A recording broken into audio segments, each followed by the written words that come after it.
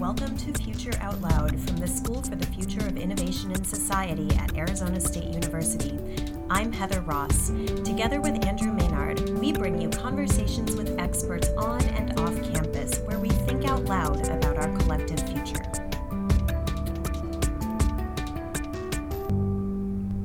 In today's episode, Andrew and I sat down with our colleague Emma Froh. Emma has a joint appointment at ASU between the School for the Future of Innovation in Society and the Fulton College of Engineering School of Biological and Health Systems Engineering. Emma talked with us about a new area that she's researching related to stem cell therapies. Emma is working with a group of students right now to map the landscape with the different players and actors related to this emerging market of stem cell therapies for a variety of conditions that don't all have FDA approval, which makes it sort of an interesting new developing space. As is so often the case, the time that we allot for recording a podcast, even a long-form podcast, barely allows us to scratch the surface of intrigue for a topic like this and a guest like Emma. So we barely get started here in today's episode of Future Out Loud, and we definitely are going to have Emma back for a future podcast episode in the future. I just said that twice. As always, before we get started, please subscribe to the Future Out Loud podcast if you're not already doing that. You can subscribe in places like iTunes, Stitcher, SoundCloud, Google Play. You can leave us comments in those places about our podcast and what you're thinking about it, and whether there are maybe people that you think we should talk to and record a podcast with, or subjects that you think we should cover. You can tweet at us at Future Out Loud on Twitter, or you can leave us comments or like our Facebook page that you can find also at Future Out Loud. And please tell your friends about the Future Out Loud podcast. If you told just one or two people, my goodness, that would expand our reach quite a lot. And don't stop with your friends. If you have enemies that you think would like the Future Out Loud podcast, go ahead and tell your enemies too. As always, thank you for listening. Hey, Heather. Hi, Andrew. Hi, Andrew. Emma, thank you for coming to talk to us today. Pleasure.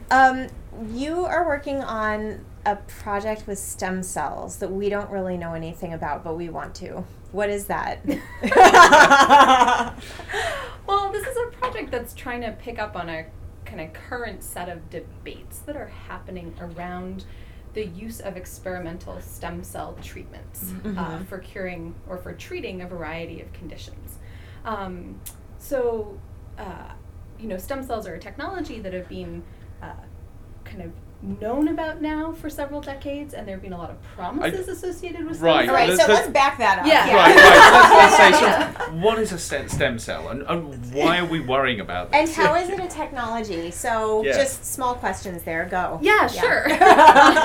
So not speaking about stem cells from the perspective of being kind of a benchtop scientist, but stem cells are cells that live inside the body, inside the human body, but inside the body of other organisms too, that have the potential to become any cell type in the body. So they have the potential to differentiate into different cell types. So we have, for example, a population of stem cells in our bone marrow that are able to differentiate into the different types of blood cell types that we need for our functioning kind of blood cells and immune system and so on. And presumably with stem cells you can get other things like sort of heart cells or liver or kidney or whatever it is. So scientists are finding that there are populations of stem cells in almost every organ of the body. So they think there are stem cells in the brain and in the liver and in the heart and so on. And the reason that they're excited about the possibility of stem cells is that because these stem cells can kind of develop into all kinds of cell types, there's a lot of interest in using them for regenerative medicine. So the idea of being able to kind of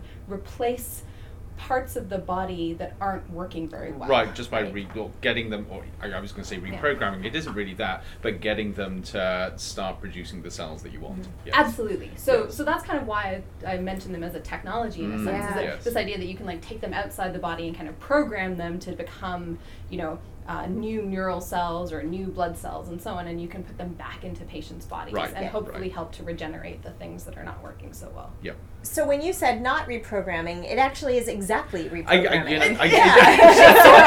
So I misspoke. Just said it.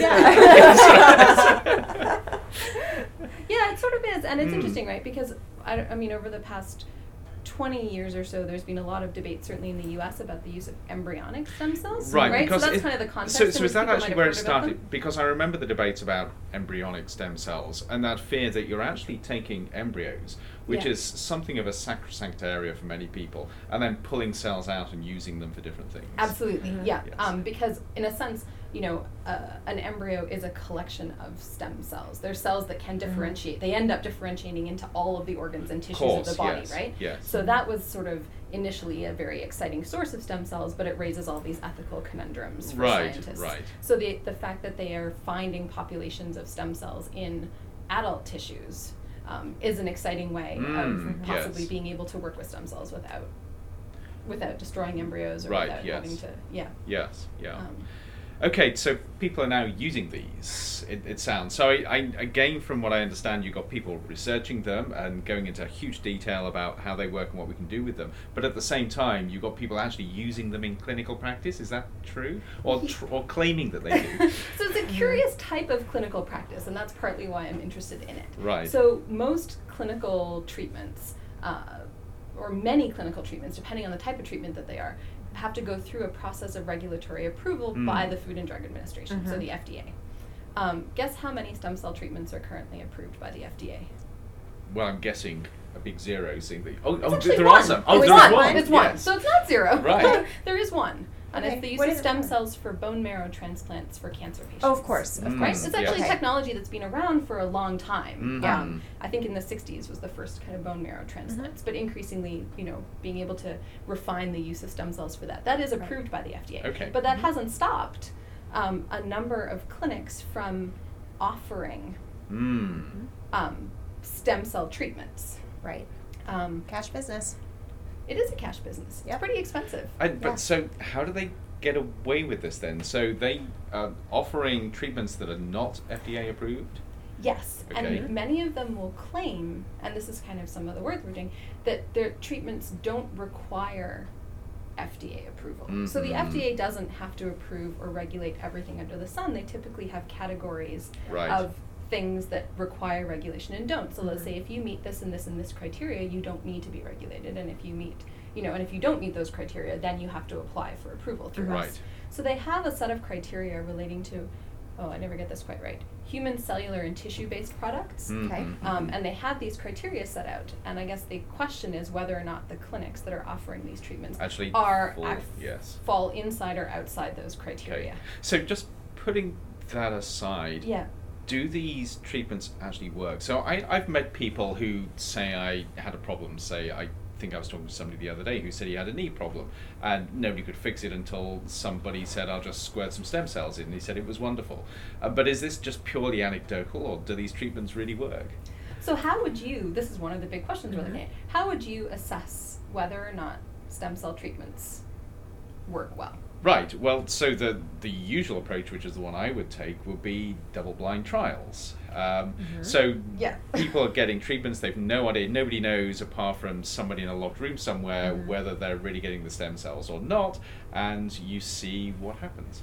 So that is held up by the scientific community, to some extent the medical community, and the FDA as being the gold standard. Yes. Right. It takes a lot of time, a lot of hoops to jump through. It's extremely expensive. Yes. And that is not the approach that is being followed by these clinics. At least a majority of them are not formally enrolled in clinical trials and are not formally collecting data that they are publishing in peer-reviewed scientific literature. Right.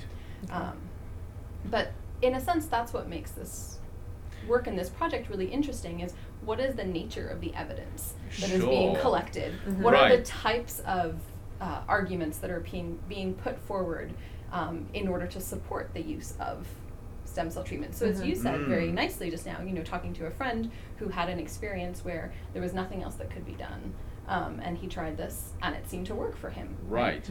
Is that evidence to be dismissed? If you're somebody weighing up your options, do you throw that kind of story out the window or not? That's exactly it. And of course, it's very difficult to tell. You take that case, whether this would have happened naturally, whether it was some other combination of things, or whether it was the stem cells.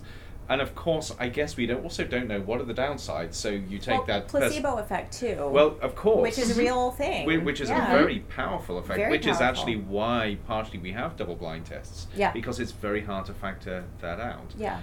But there's also the potential long-term consequences. Right. And I guess if there is not a structured approach to researching the benefits, we're not quite sure what the downsides are either. That's correct, right? And there are some cases of adverse events being reported.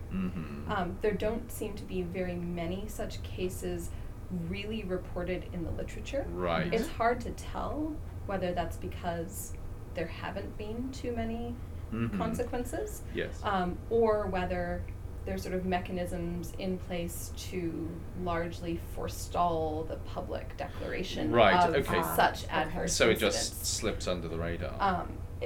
That's really hard to tell. Yeah. By and large, it seems that the mechanisms that are being used, which are or the treatment usually involves going into a clinic, having a bodily sample of yours taken. So that's typically a blood sample or a fat tissue sample, so like liposuction. Yep. Having it minimally processed and re-injected back into you. Okay. To some extent, you might think that the risks associated with that are not huge. Right. It's your own cells.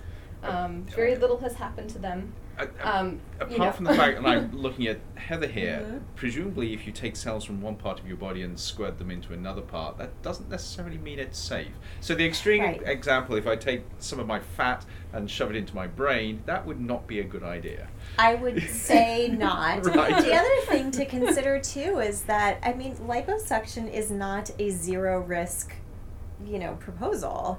I've taken care of some people who didn't do so hot after liposuction. But as a clinic, it may be a lucrative opportunity that opens up if you are already doing liposuction. So we're looking at which doctors are running these clinics, and a lot of them happen to be plastic surgeons. So if you have a ready source of tissue available, sure. So this is quite an opportunity. It may very well be, right? Right. So kind of weighing this up becomes a tricky proposition. And I'm guessing as well that the patients that seek this out are going to be very strong proponents. So, and I'm thinking in terms of not only things like dietary supplements, but also alternative medicines, where people truly believe in these and almost believe they do believe it's their inalienable right to seek out these specific treatments. Right. Well, did you just see that there was it the FDA just required homeopathic remedies to be labeled as these are not based on modern science, they're based on a set of claims dating to the 16th century that have never been systematically tested, or some hilarious thing like that. I didn't see that, right. This was very recent, yes. and which I appreciate as a healthcare provider, but because this is a cash business, these are people with disposable income who, these are not people who have to choose between liposuction and putting food on their table. This is a very particular class of people who are seeking these stem cell treatments. Sometimes, but you will see community fundraisers as well to support people to have stem cell treatments. Yeah. Wow. So now you've got vulnerable groups that feel this is so important that they're going to sacrifice other things and try and raise money from others. Possibly. In listening to patient testimonials, some hope is a really big motivator for trying to seek treatments that will improve your quality of life. Yes. And if you've been told by a doctor that there's very little left that can be done to treat your condition, or possibly nothing left, and you've exhausted the kind of formal medical treatments that are available, and somebody mentions to you the possibility that stem cells may help to improve your condition, you can really understand. It's not an irrational decision to make. Absolutely. And people do choose to, they're usually fairly expensive treatments. So Right, it's a big commitment to make as well, and it's not one that's taken lightly. Yeah. So with your work, what aspect of this are you really delving into? So what we're trying to do is to take, so there are lots of arguments flying around. There's the scientific community who's somewhat up in arms about the rise of these clinics. There are the clinics who are kind of protecting their space here. There is the FDA who doesn't, whose authority to regulate stem cells is actually actively under question right now. Sure. So there are Right. acts going through Congress and whatnot that are really sort of shaping what scope the FDA would have to impose pre-market regulation on these products. And you have patient groups. And what we're trying to do is to look very broadly at how evidence is being negotiated in this space, what kinds of arguments are being made by the different stakeholders in this arena, and how authority is. Can I just get you to expand on that term, negotiating evidence? Because that seems like a really interesting and strange idea to me. Is this sitting around the table and deciding what is right, what is truth? Or what counts? So I think we're less interested ourselves as analysts in trying to evaluate whether or not a particular type of evidence is a good or bad form of evidence. Right now, we're more interested in looking at the kinds of evidence that are being put forward by different groups. Okay. So we've already been talking about some of these forms of evidence, right? Clinical trials, anecdotal evidence. And by the way, I just went on clinicaltrials.gov. In fairness to the world of stem cells and stem cell research, I think it's important for us to mention that there are currently 5,838 trials of stem cells listed on clinicaltrials.gov. So I don't want anybody to say the Future Think podcast says that stem cells are all that there is no active and organized stem cell research, which is not at all obviously what you're saying, Emma. I just am trying to be sensitive to the interwebs. We're bringing the evidence in. Yes, we are. And absolutely, that our project is actually not starting off looking to take sides in this debate. We recognize that there are many groups that are already positioning themselves very strongly on different sides.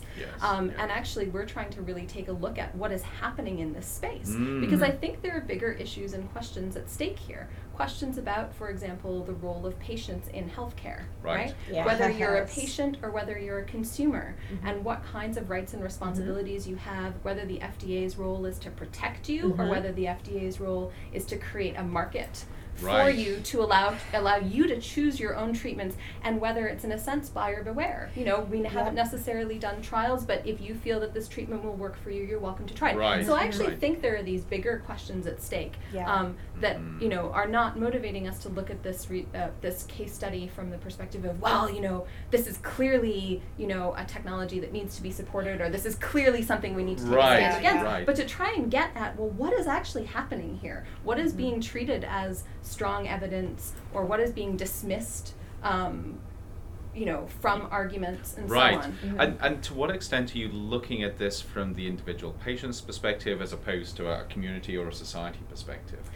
So I've applied for a grant. We haven't started doing this research yet, but this grant would give us the kind of resources to be able to speak with individual patients about the decisions that they're making. So the idea is to, in a sense, bring a different set of methods to each of the different stakeholder groups that we've looked at. So how is the scientific community engaging with this debate, reacting, responding? How are patients doing it, either as organized groups or individuals, and so on. So looking at each group and seeing, what counts for them? And why is this such a hot potato right now? Sure. So what I find really interesting, and the reason I asked that, is you can really understand how individuals, if, as you said, at the end of the process of trying to find treatment for certain conditions, they will turn in hope to something like this. And you can fully understand why they would do it, especially if you look at the risks and benefits. Maybe the only risk is them losing a bit of money, and the potential benefits are a solution to their health problem. Why not allow them to do it? And yet at the societal level, we may actually make the decision that, okay, maybe it's okay for the individual, but as a society it puts us on a slippery path towards treatments where people can be taken advantage of, there's no scientific evidence involved, and it's actually very hard to balance those two perspectives. Absolutely, and I think in the US right now there is kind of quite a big push and focus on the FDA's role and the extent to which, I think there are recent examples of the FDA approving particular drugs, for example, before they've really deemed through clinical trials. Well, so there that's must be right. Under similar pressure, yes. And also an interesting, when we think about the practice of medicine, so we're very used to drugs going through randomized clinical trials.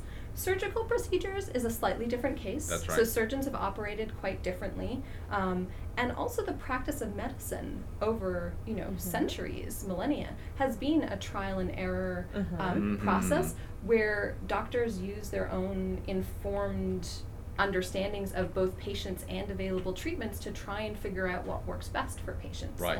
So I think, there are these different approaches that play around, and then even within the scientific community, there's a lot of interest recently in this sort of buzzword of personalized medicine, right? Where really your treatments are totally tailored to you and your specific kind of genetic backgrounds and so on. And that also raises questions about how viable clinical trials are as a gold standard of evidence going forward for the practice of medicine. That's exactly it, yes. So all of, in a sense, these questions are sort of big ones for the future of healthcare, right? Well, as you're saying, it opens a huge Pandora's box here, which we've got to grapple with. Yeah.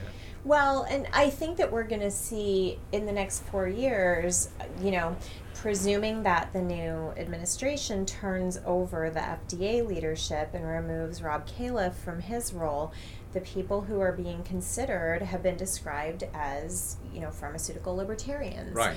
And there is a movement to say that the FDA should be regulating based on safety, but not based on efficacy claims. And efficacy claims the market should decide, which is like mind-boggling to me.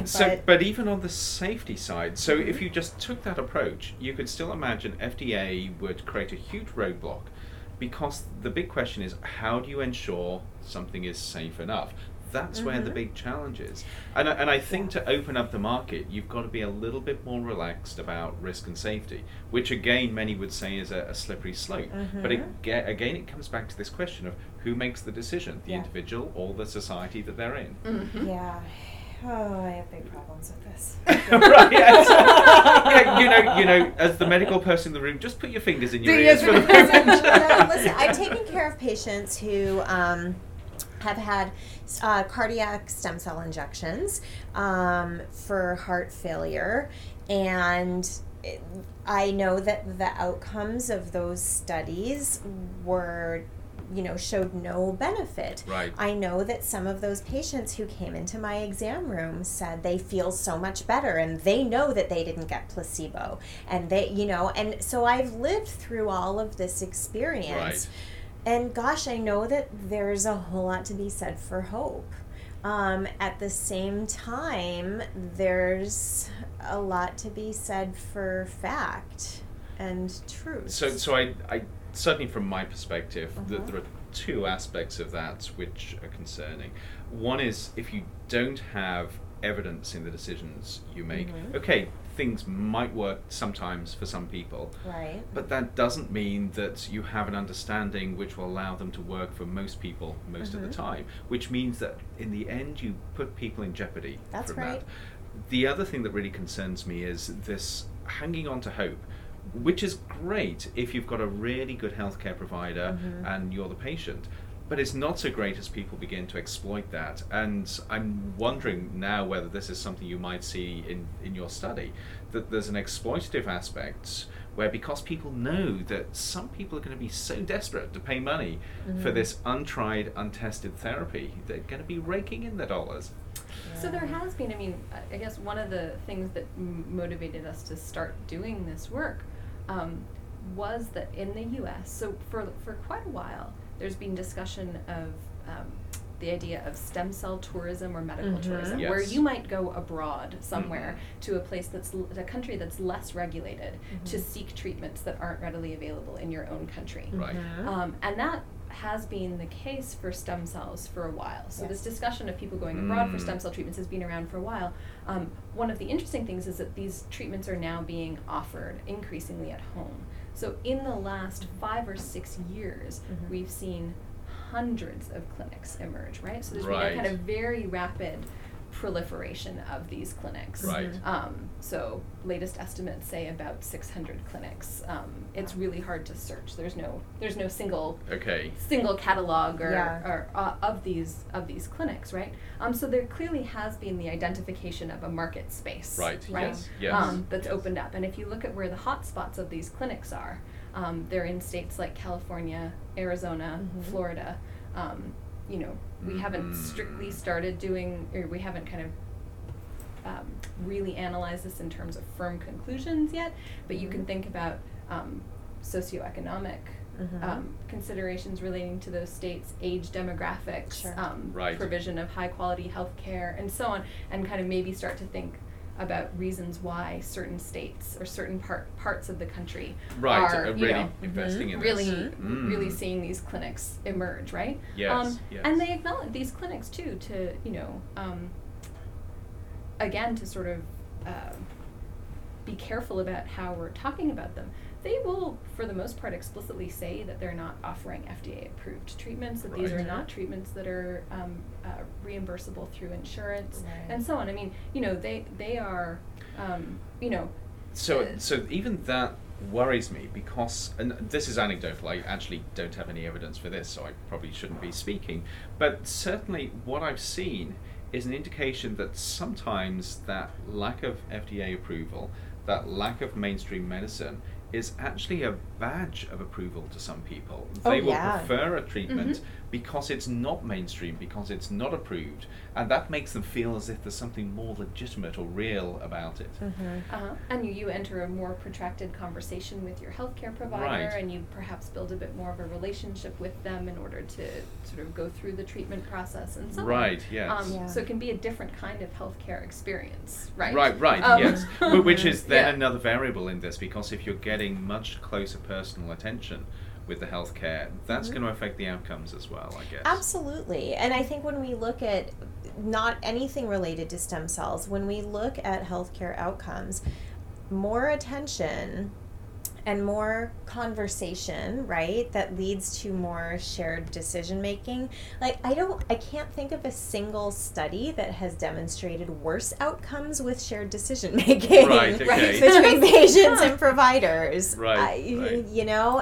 That's not a bad thing. At the same time, oh gosh, I've seen a lot of people have a lot of bad outcomes from pursuing therapies that haven't been evaluated for safety and efficacy. But even in the U.S., as a patient, for example, who works solely within the established or the kind of the more traditional healthcare system, it's somewhat bewildering.